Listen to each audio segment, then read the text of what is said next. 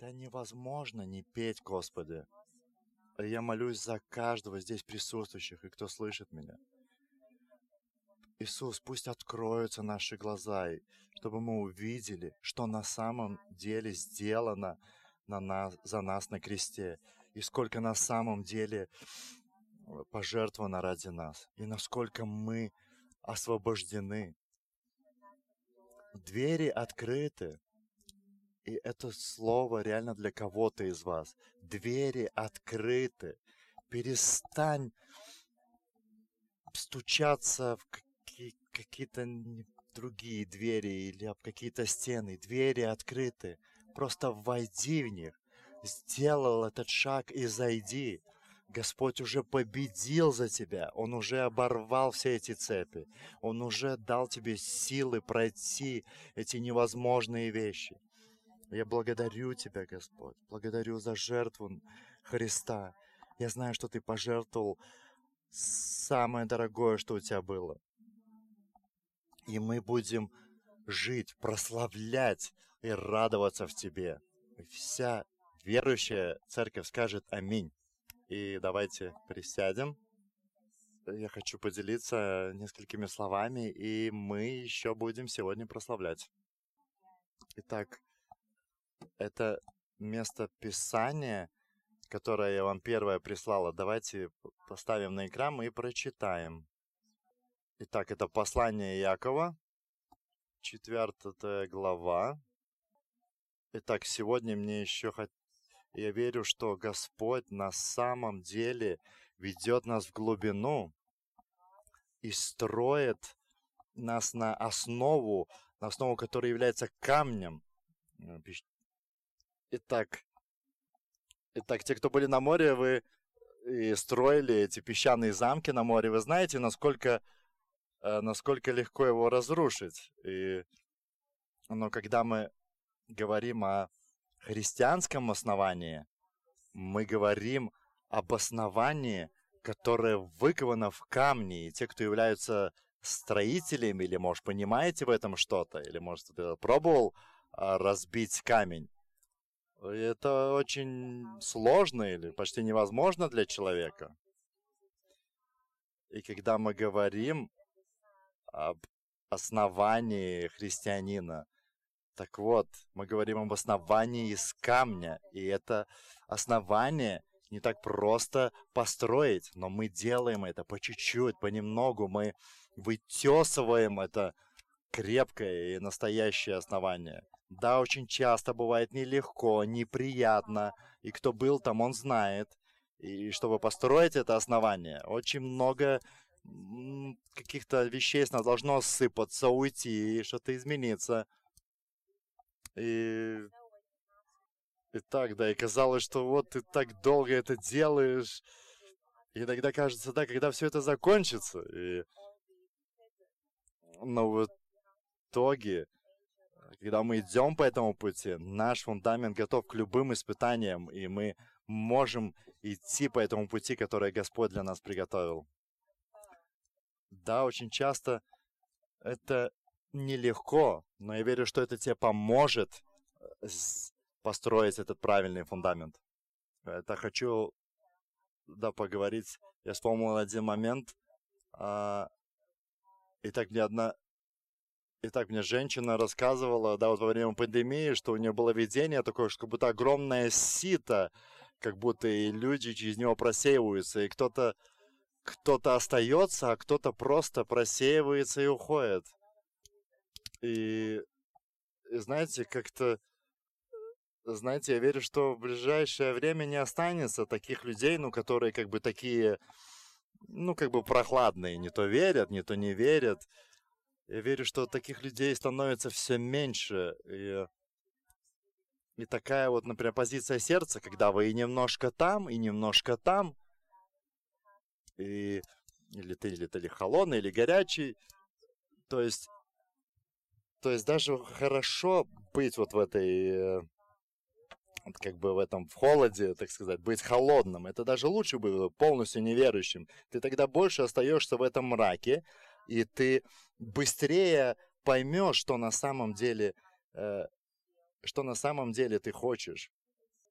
И если ты находишь себя, что ты вот какой-то стал такой, как бы ни рыба, ни мясо, что ты стал таким прохладным, такое сердце, это не то сердце, в котором Господь может действовать и действовать через нас. И я верю, что за все это время, что Господь делает в тебе, Он именно увеличивает эту температуру. И я не знаю, как у вас, но у меня очень часто такое чувство, что я как будто зажата в угол, и мне надо выбирать либо туда, либо это, либо это. И как будто мне Господь говорит: видишь, я же тебе говорил, а ты говорила, что так не бывает. Вот, например, перед пандемией я около 5 лет, то есть около 5 лет, каждый раз в каких-то ситуациях я оставалась перед Богом и говорила: Господи, прости меня за мое неверие. Хоть я со сцены говорила о вере, но в жизни я очень часто себя ловила на каком-то неверии. Ты можешь, конечно, врать себе, либо ты можешь преклониться перед Богом и сказать: да, я такая, да. И я не хочу чем-то гордиться, не хотела чем-то гордиться. Я как-то, да, я говорю, что я верю. Но в то же время у меня бывают такие моменты, где проявляется какое-то мое неверие. Я прошу прощения за это у Господа. И я говорю Господу: Господь, делай все, что угодно. Я не хочу оставаться в такой позиции, что есть какие-то, да, моменты, где мне тяжело верить. Прошу, Господь, помоги мне. И все проблемы, которые были вот у меня, эти проблемы не были для того, чтобы разрушить меня, нет. Они были даны мне для того, чтобы вырасти, чтобы загореться ради Христа заново. То, что должно было отпасть, отпало, что должно было быть отрезано, чтобы было отрезано. И не надо бояться главное быть настоящими. И мы должны исповедовать это перед Богом и выбирать заново. Как бы не было тяжело строить этот фундамент, единственный путь только таков. И что бы ты ни решил, я под этим подписываюсь. И сегодня я хочу прочитать пару мест Писаний. Я знаю, что я где-то буду повторяться, но повторение — это всегда хорошо.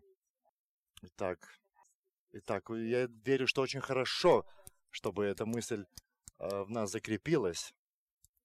Итак, откуда у нас поднимаются войны и несогласия? Не вы ли... Так, извиняюсь, я не успел найти. Итак, то есть не знаете ли вы, что дружба с миром, оно противно миру? Или вы думаете, что Библия зря говорит, что... Так, извиняюсь. Так, Якуба... Да, громко говорит, давайте скажем. Давайте отдадимся Богу и будем сопротивляться дьяволу. Итак, я не могу найти послание Якову. Итак, братья, не обговаривайте друг друга. Тот, кто обговаривает своего брата, тот обговаривает и обвиняет закон. А если ты обвиняешь закон... Итак, вы, те, кто говорите, что завтра будете путешествовать, куда-то ехать, никого не напоминает. Вы не знаете, что случится завтра. Вы не знаете, да, что случится завтра. И что такое ваша жизнь? Это дух, который появляется ненадолго и потом исчезает. Лучше говорите, что если Господь захочет, то мы будем жить и делать это. А сейчас вы хвалитесь из своей тщеславности, и каждый, кто так делает, он плохой. Итак, опять же, я говорю, что мы идем опять к нашим основам. И это потому, что если основа плохая, то и все остальное плохое. Итак, первый момент. Вообще, идти с Богом, ты в первую очередь должен выбирать между Богом и мамоном. Повторю, чтобы начать идти с Богом, ты обязательно встанешь перед выбором. Между миром, между этим всеми благами мира, которые он тебе пытается предложить. И вообще, да, сами по себе эти хорошие вещи, в этом ничего плохого нет. И нету ничего плохого, чего-то достигать, учиться, иметь много детей, богатство, что угодно. Это все неплохо. Но если это основное, к чему ты стремишься, если это то, чего жаждет твое сердце, тогда это становится злом. Понимаете, все вот то, что ты видишь, весь этот мир, что он предлагает, все это тебе может дать Господь. Ну, женщины, например. Дорогие женщины, что нам больше всего нужно? Это безопасности. И откуда мы чаще всего ждем этой безопасности? И мы знаем, что от Бога приходит безопасность женщине, так же, как и мужчине. И у многих из нас остается эта иллюзия, что вот, выйду замуж, у меня будет муж, и я буду в безопасности. Вот с мужем не пропаду. И все, кто знают, что это неправда, все скажете аминь. И сколько нужно пройти до проблем, чтобы понять, что к чему? И сколько же время нам надо будет, чтобы понять, что на самом деле важно? Неужели нам надо будет провести всю свою жизнь, чтобы все попробовать и понять, что все это не то, что нам надо? Неужели нам надо каждую вещь попробовать? Неужели каждому нужно сувать пальцы в розетку и понять, что он бьется током? Нет, давайте учиться от ошибок других людей, от мудрости других людей. Давайте учиться у апостолов. Давайте... Итак, здесь говорится, выбирайте, дорогие мои. Хотите вы или нет, в нашем теле, по нашей старой природе, мы полны этого обмана. И мы часто себе говорим, вот получу, например, эту работу мечты, и тогда все будет классно. Или вот получу это, и тогда вот жизнь начнется, и так далее. Нет, мы должны выбирать.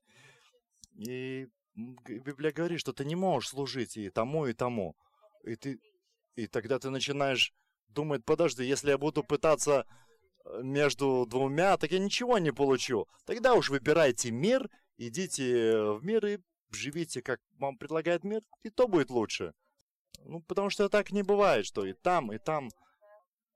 Мы же знаем такие варианты, что люди пытаются так жить, и все это заканчивается очень плохо. Господь говорит, что я сделал все ради тебя, но выбор за тобою.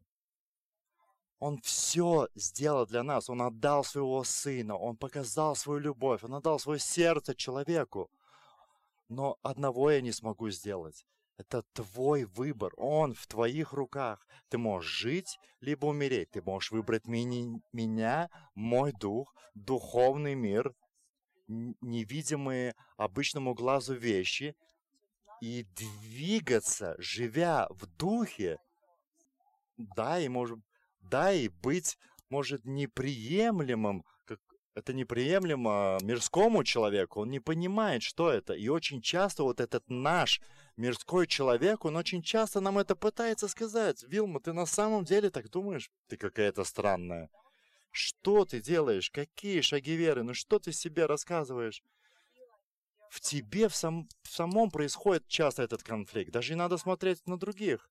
И ты выбираешь, либо... И говорит сегодня в Библии, либо там, либо там. Ты не можешь служить двум хозяевам. И, дорогие мои, когда мы выбрали, тогда давайте двигаться в этом направлении. Я хочу сказать тем, кто выбрал жизнь с Богом, так давайте двигаться туда. Нет, я не хочу немного там. Я не хочу мира, я знаю, что там, я знаю, как там выглядит. Помоги мне, Святой Дух. Я полностью на все 100 ныряю туда, что мне приготовил Святой Дух. Итак, пару моментов хочу выделить. Да, я много об этом говорил, но хочу повторить. И говорится, что, вот я вам говорю, первое, если хотите видеть эту милость и жить с Богом. Итак, что же первое? Итак, или по-другому. Итак, преклонитесь перед Богом. Или отдайтесь Богу. Это первое и основное, без чего твоя душа не может как бы двигаться дальше. До конца жизни мы должны быть бдительны и как бы бороться за позицию нашего духа, нашей души. То, что мы полностью зависимы от Бога, полностью зависимы от Слова, что мы зависимы от Святого Духа, то есть зависимы от Его видения, от Его Слова. И к чему же ведет эта зависимость? Она ведет к освобождению человека и к свободе поистине, на самом деле.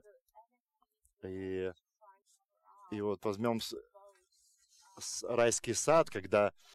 Итак, тебе не надо вот смотреть, например, райский сад. Ты сам можешь понять, что плохо или хорошо. И мы реально учимся до конца наших дней быть зависимы от Божьего Духа.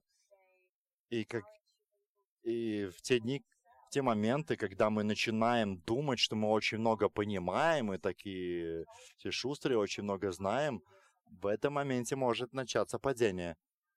И мы должны как бы на всю жизнь как будто подписать вот какой-то как договор и сделать... И я говорю это сознательно, потому что телу это не нравится. То есть мы будем становиться меньше, а Господь будет больше. Чем мы дальше будем идти, тем мы больше как будто тем мы меньше будем знать, а Бог будет становиться больше. Ты должен подписаться как бы сам перед собой, принять это решение. Если я на самом деле хочу идти за Богом, смотрите, отдаться Богу или преклониться перед Богом, как бы по-другому это можно сказать, что доверять Ему на все 100%. Просто доверять Ему на 100%. Как будто бы, если бы я вот устояла, а Дарья стоял бы за мной, и, скорее всего, я могла бы так просто назад упасть, зная, что Дарья там стоит. Но я вообще очень трусливый, сама по себе, по натуре. Я знаю, что Дариус делает все, чтобы поймать меня. Потому что он жить без меня не может. Он же меня поймает. Это был комплимент.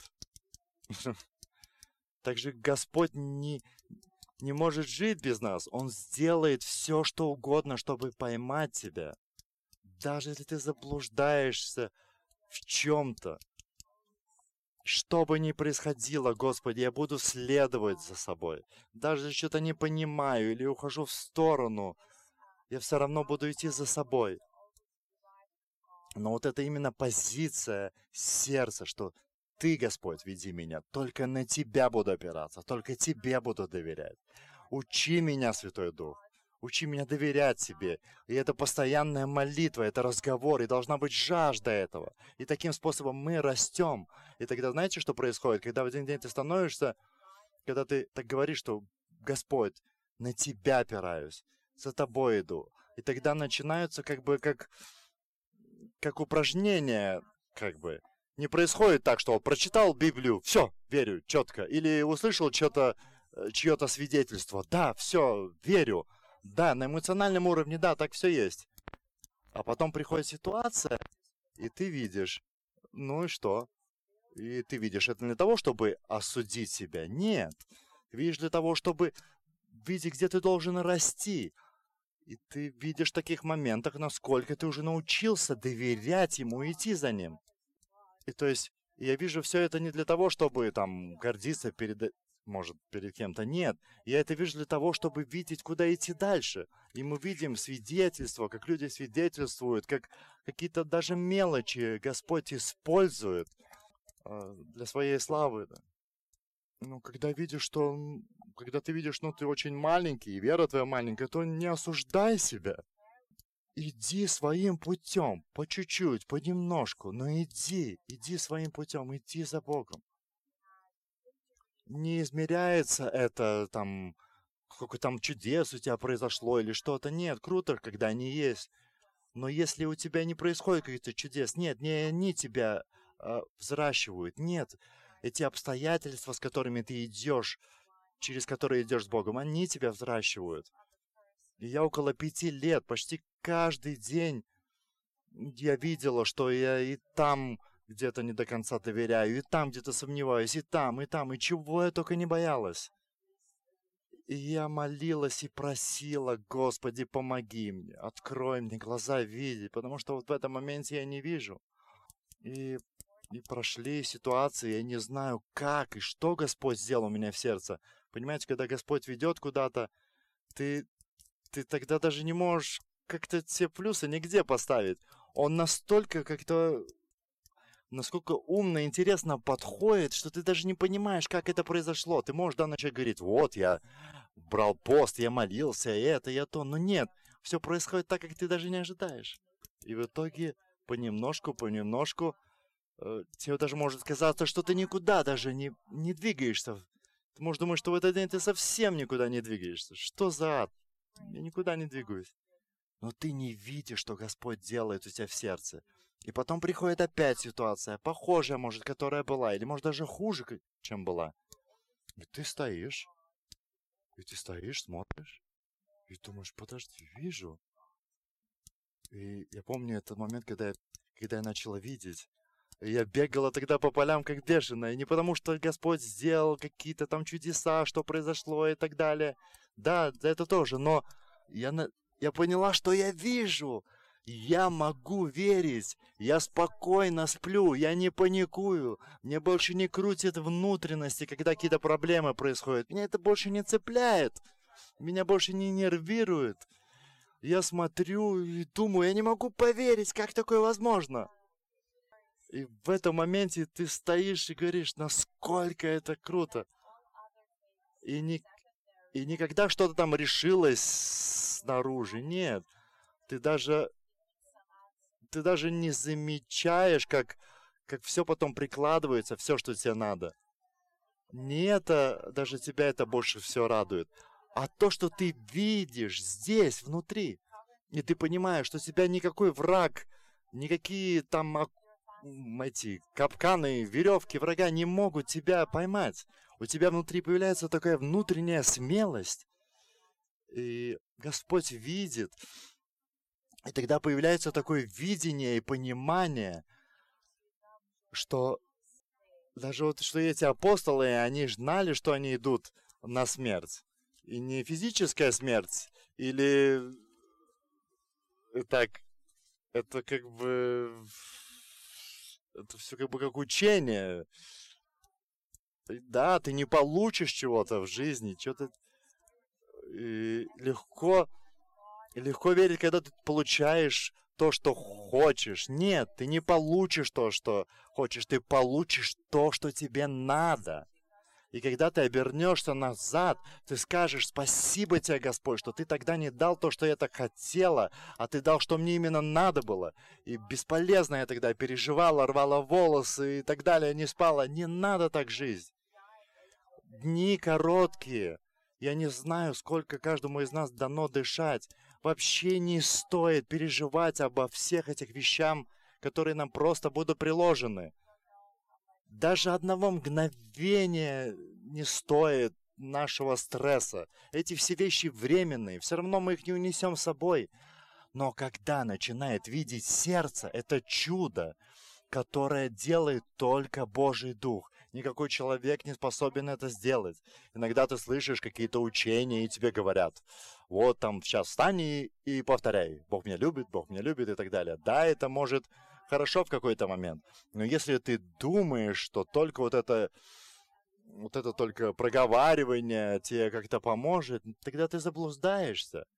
Знаете, например, что и попугая можно даже научить говорить. Но попугай никогда не станет человеком и не будет с тобой общаться, правильно? Я помню, как у меня была у сестры попугай, который очень красиво пел. Вот вспоминая о хоре. Он пел какие-то там литовские народные песни. Я помню, как мы приходили слушать его. И иногда кажется, что он реально как человек. Но он же просто попугай. И да, эти вот исповеди для настоящего изменения человек никогда не будет началом или концом. Человек всегда только может, да, увидеть ошибку и сказать: Господь, прошу Тебя, прости меня, помоги мне это решить. Делай, Господь, все, что угодно. И тогда ты начинаешь видеть, как та или иная ситуация реально служит для тебя. И Господь действует самыми непредсказуемыми способами. И ты просто наблюдаешь за этим. И а- и смотря назад, ты видишь все эти чудеса, как все это складывалось. Итак, я настолько благодарна тебе, Господь, что ты меня не оставил когда-то вот там, в прошлой жизни. И вот это самоотдача, вот это постоянный как бы диалог с Богом. И когда ты учишься, учишься тому, чтобы то, во что я так верю, что так оно и было. И еще вот, возвращаясь к этим упражнениям, когда я последний раз была в Альфа-центре, и там мужчины делились, они говорили, что вот сижу сегодня, что, мол, вот сижу сегодня такой и слышал, как в сердце поднялось, что ты переводи. А у меня поднялось в ответ, но я не хочу переводить, я хочу послушать. А внутри дальше голос говорит, ну попереводи этому брату, а я не хочу. И это упражнение. И этот брат говорит, в итоге говорит, ай, думаю, поперевожу. И у меня такая радость на сердце поднялась. И это да, просто пример, что попробуй, начни двигаться за Богом. Начни вот эти упражнения, и ты увидишь чудеса. Ты уже как бы не сам живешь, ты начинаешь слушать Бога, и ты начинаешь делать, во что веришь. Я не знаю, кому-то что-то помочь, кого-то отвести. И когда у человека спрашиваешь, как ты себя чувствуешь, он говорит, очень хорошо себя чувствую. И поэтому вот эта отдача, вот это служение вот этими каждодневными упражнениями, вот это движение так, как ты понимаешь, вот этих мелочах, маленьких вещах, в этом огромная сила. И ты дойдешь туда, куда ты должен найти. А теперь второй момент. То есть, в первую очередь, да, ты останавливаешься и понимаешь, что не я руковожу всем, а ты, Господи. Как ты скажешь, Господи, так и будет. Ты, Святой Дух, покажешь мне, как должно быть. Что бы это ни было, или это служение, или это отношения с мужем, что угодно. Ты, Господь, не я. Но ты принимаешь в итоге это решение. Господь не какой-то революционер или деспот, который нас заставляет что-то делать. Или то, что он все вокруг организует, для нас нет. Ты должен сам решить слезть с этого трона, и тогда он будет рулить. То есть во всех моментах мы отдаемся ему. В первую очередь, то есть какая-то ситуация, например, у нас в первую очередь, да, и ты говоришь, Господь, ты тот, кто все видит, все знает. И то, что ты решил по этой ситуации, я уже это принимаю. Да, конечно, я хотел бы, чтобы эта ситуация решилась так, и так, и так. Да, я хотел бы, но, Господь, я выбираю принять то, как ты хочешь, Господь. Я верю в тебя. Да, может, не получится так, как я хочу, но я все равно верю в тебя.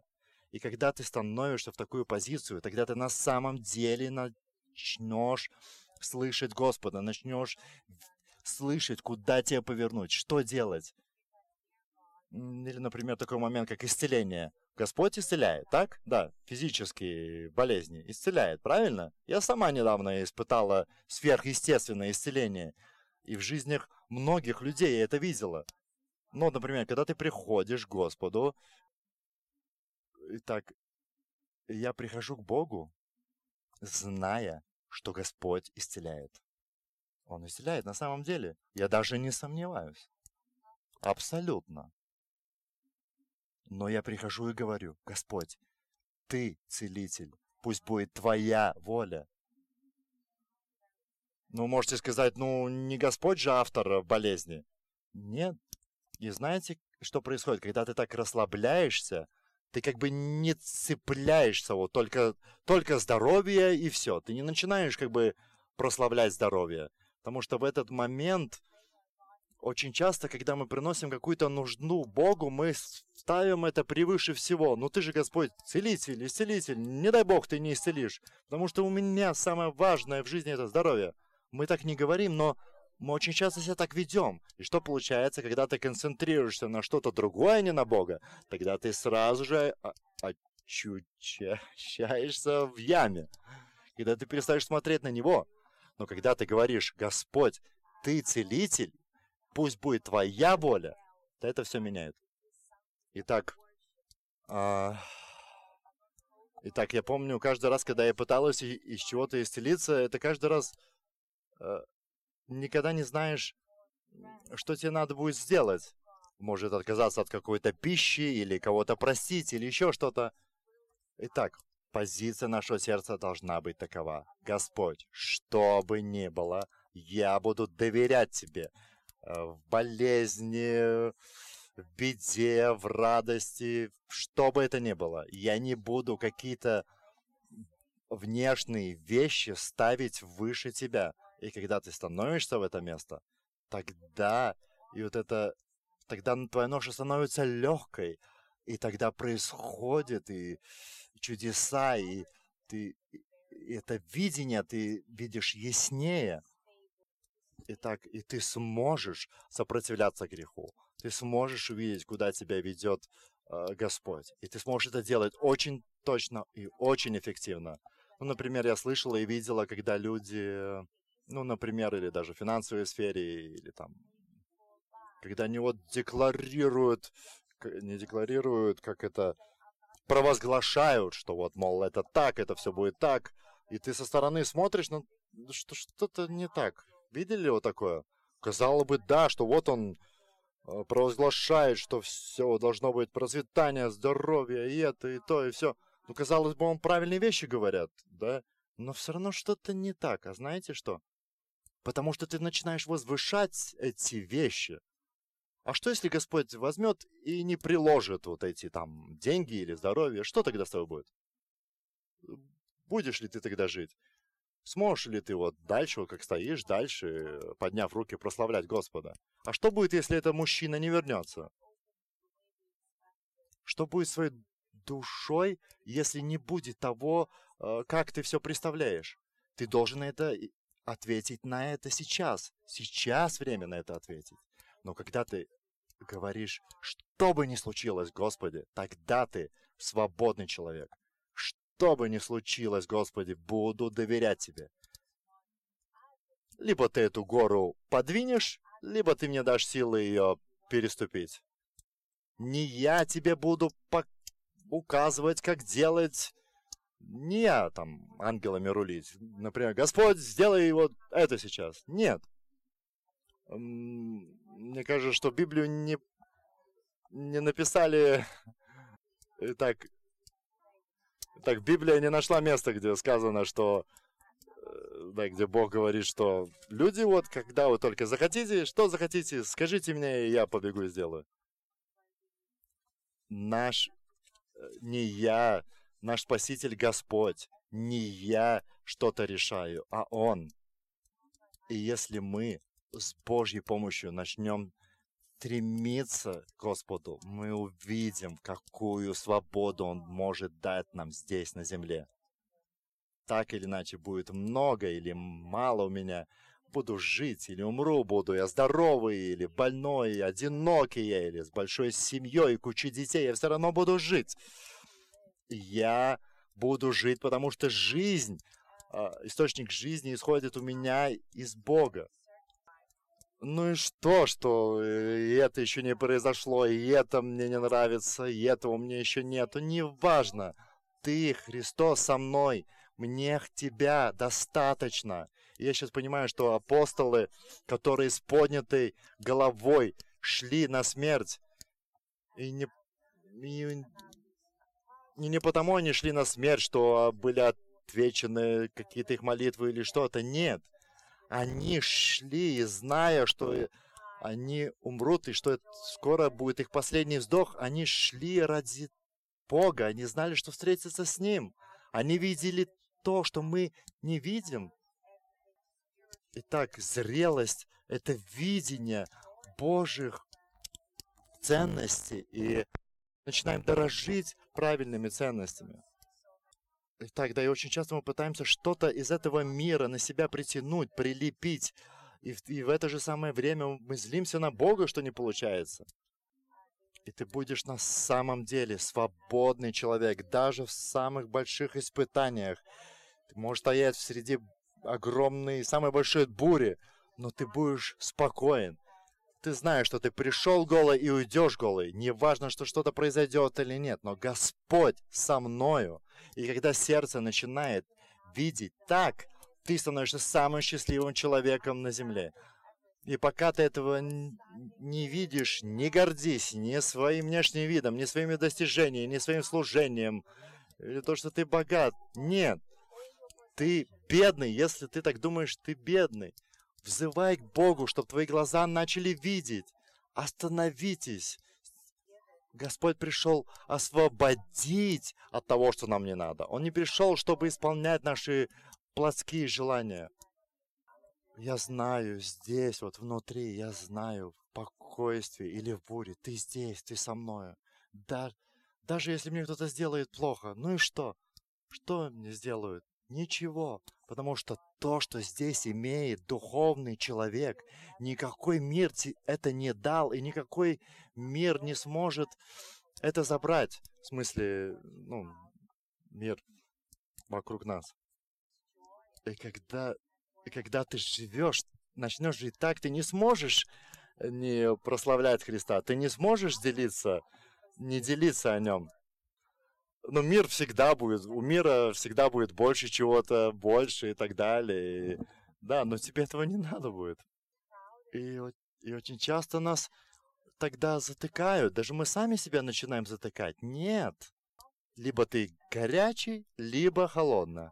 Либо горячий, либо холодный. Либо со всей головой ныряешь и ищешь Божьих вещей, какая бы цена ни была. Либо уходи в мир, живи в мире, увидь всю его грязь, и тогда приходи. Я была там, я знаю, каково это. Я когда вспоминаю, у меня мурашки бегут. И я говорю: Господь, насколько я тебе благодарен, что ты вытащил меня оттуда. Господь, я помню это состояние, когда ты утром просыпаешься, и ты вроде ничего еще плохого не сделал, и ты все равно в какое-то осуждение, какая-то ноша, как будто постоянно камень какой-то на душе, как будто не можешь проглотить что-то, и ты постоянно живешь с этим. И что бы ты ни делал, да, идешь повеселиться туда-сюда, и все равно ты просыпаешься с этим чувством.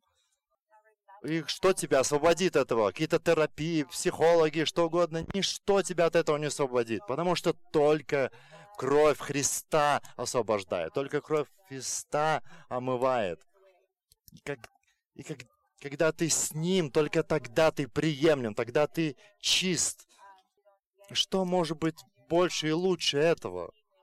Но насколько много верующих людей ценят это сегодня, стремятся к этому. Где наши молитвы?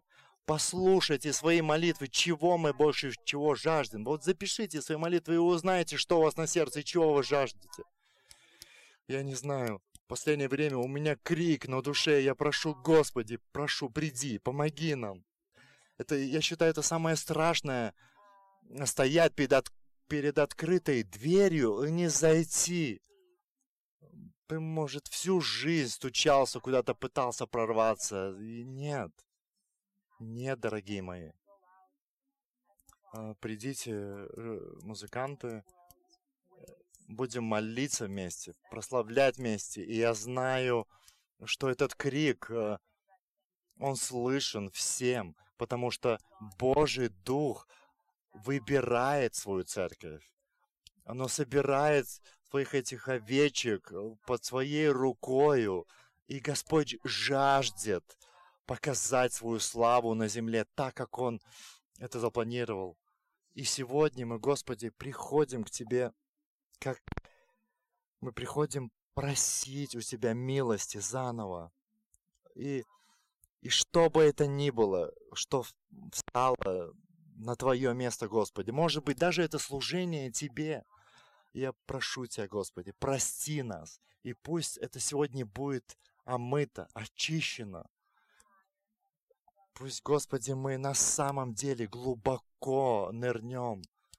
И чтобы мы на самом деле были готовы пожертвовать всем, чем только нужно. Чтобы мы могли пережить эти Божьи проявления. Чтобы мы могли верить, чтобы мы были свободны. Да, это наш выбор, куда идти, Иисус. И я молюсь и верю, Иисус, что каждый, кто слышит меня сегодня, что это не случайность, что это призыв идти глубже. Убери свои руки с того, за что ты так держался. Отпусти это. Даже если это какие-то твои самые большие мечты. Отпусти это в мои руки. Отпусти. Отпусти. Я знаю лучше, что тебе надо лучше в твоей жизни. Я знаю, через что тебе надо пройти. Я буду с тобой. Ты будешь в безопасности. Даже если придет огромная буря, как эта буря, которая, вот, например, была недавно во Флориде. И там очень много наших братьев и сестер, и они попали в эту бурю. Да, мы не будем задавать вопрос, почему они попали в эту бурю. Мы будем прославлять Тебя, потому что Ты удержал их. Ты верен, Господь, Ты верен своему народу. И мы можем опереться на Тебя на самом деле. Ты удержишь нас. Ты истинно удержишь нас и не дашь нам упасть ниже безопасного места. Я благодарю Тебя, Господь. Благодарю Тебя, Иисус. Кто-то из вас на самом деле, у вас есть друг или подруга, не знаю, но это человек, с кем ты дружишь, и ты знаешь, что это не тот человек, с кем бы ты хотел прожить всю оставшуюся жизнь. И у тебя был уже не один знак и куча красных флагов, но ты так боишься его или ее оставить, потому что ты боишься остаться один. И Господь говорит: доверься мне, отпусти. Пусть сегодня будет этот день. Глубоко в сердце ты знаешь, что делать. И ты увидишь, куда Господь может тебя отвести. Один ты не останешься никогда. Не играй с огнем. Господь, я благодарю Тебя. Благодарю, Отец. Благодарю, Отец. Благодарю, Иисус. Спасибо Тебе, Иисус. У кого-то из вас сейчас такой момент, что тебе очень тяжело, и все это христианство тебе кажется так тяжело, и как будто тебя сжимает со всех сторон, куча соблазнов и мыслей, куда-то хочется бежать и все бросить.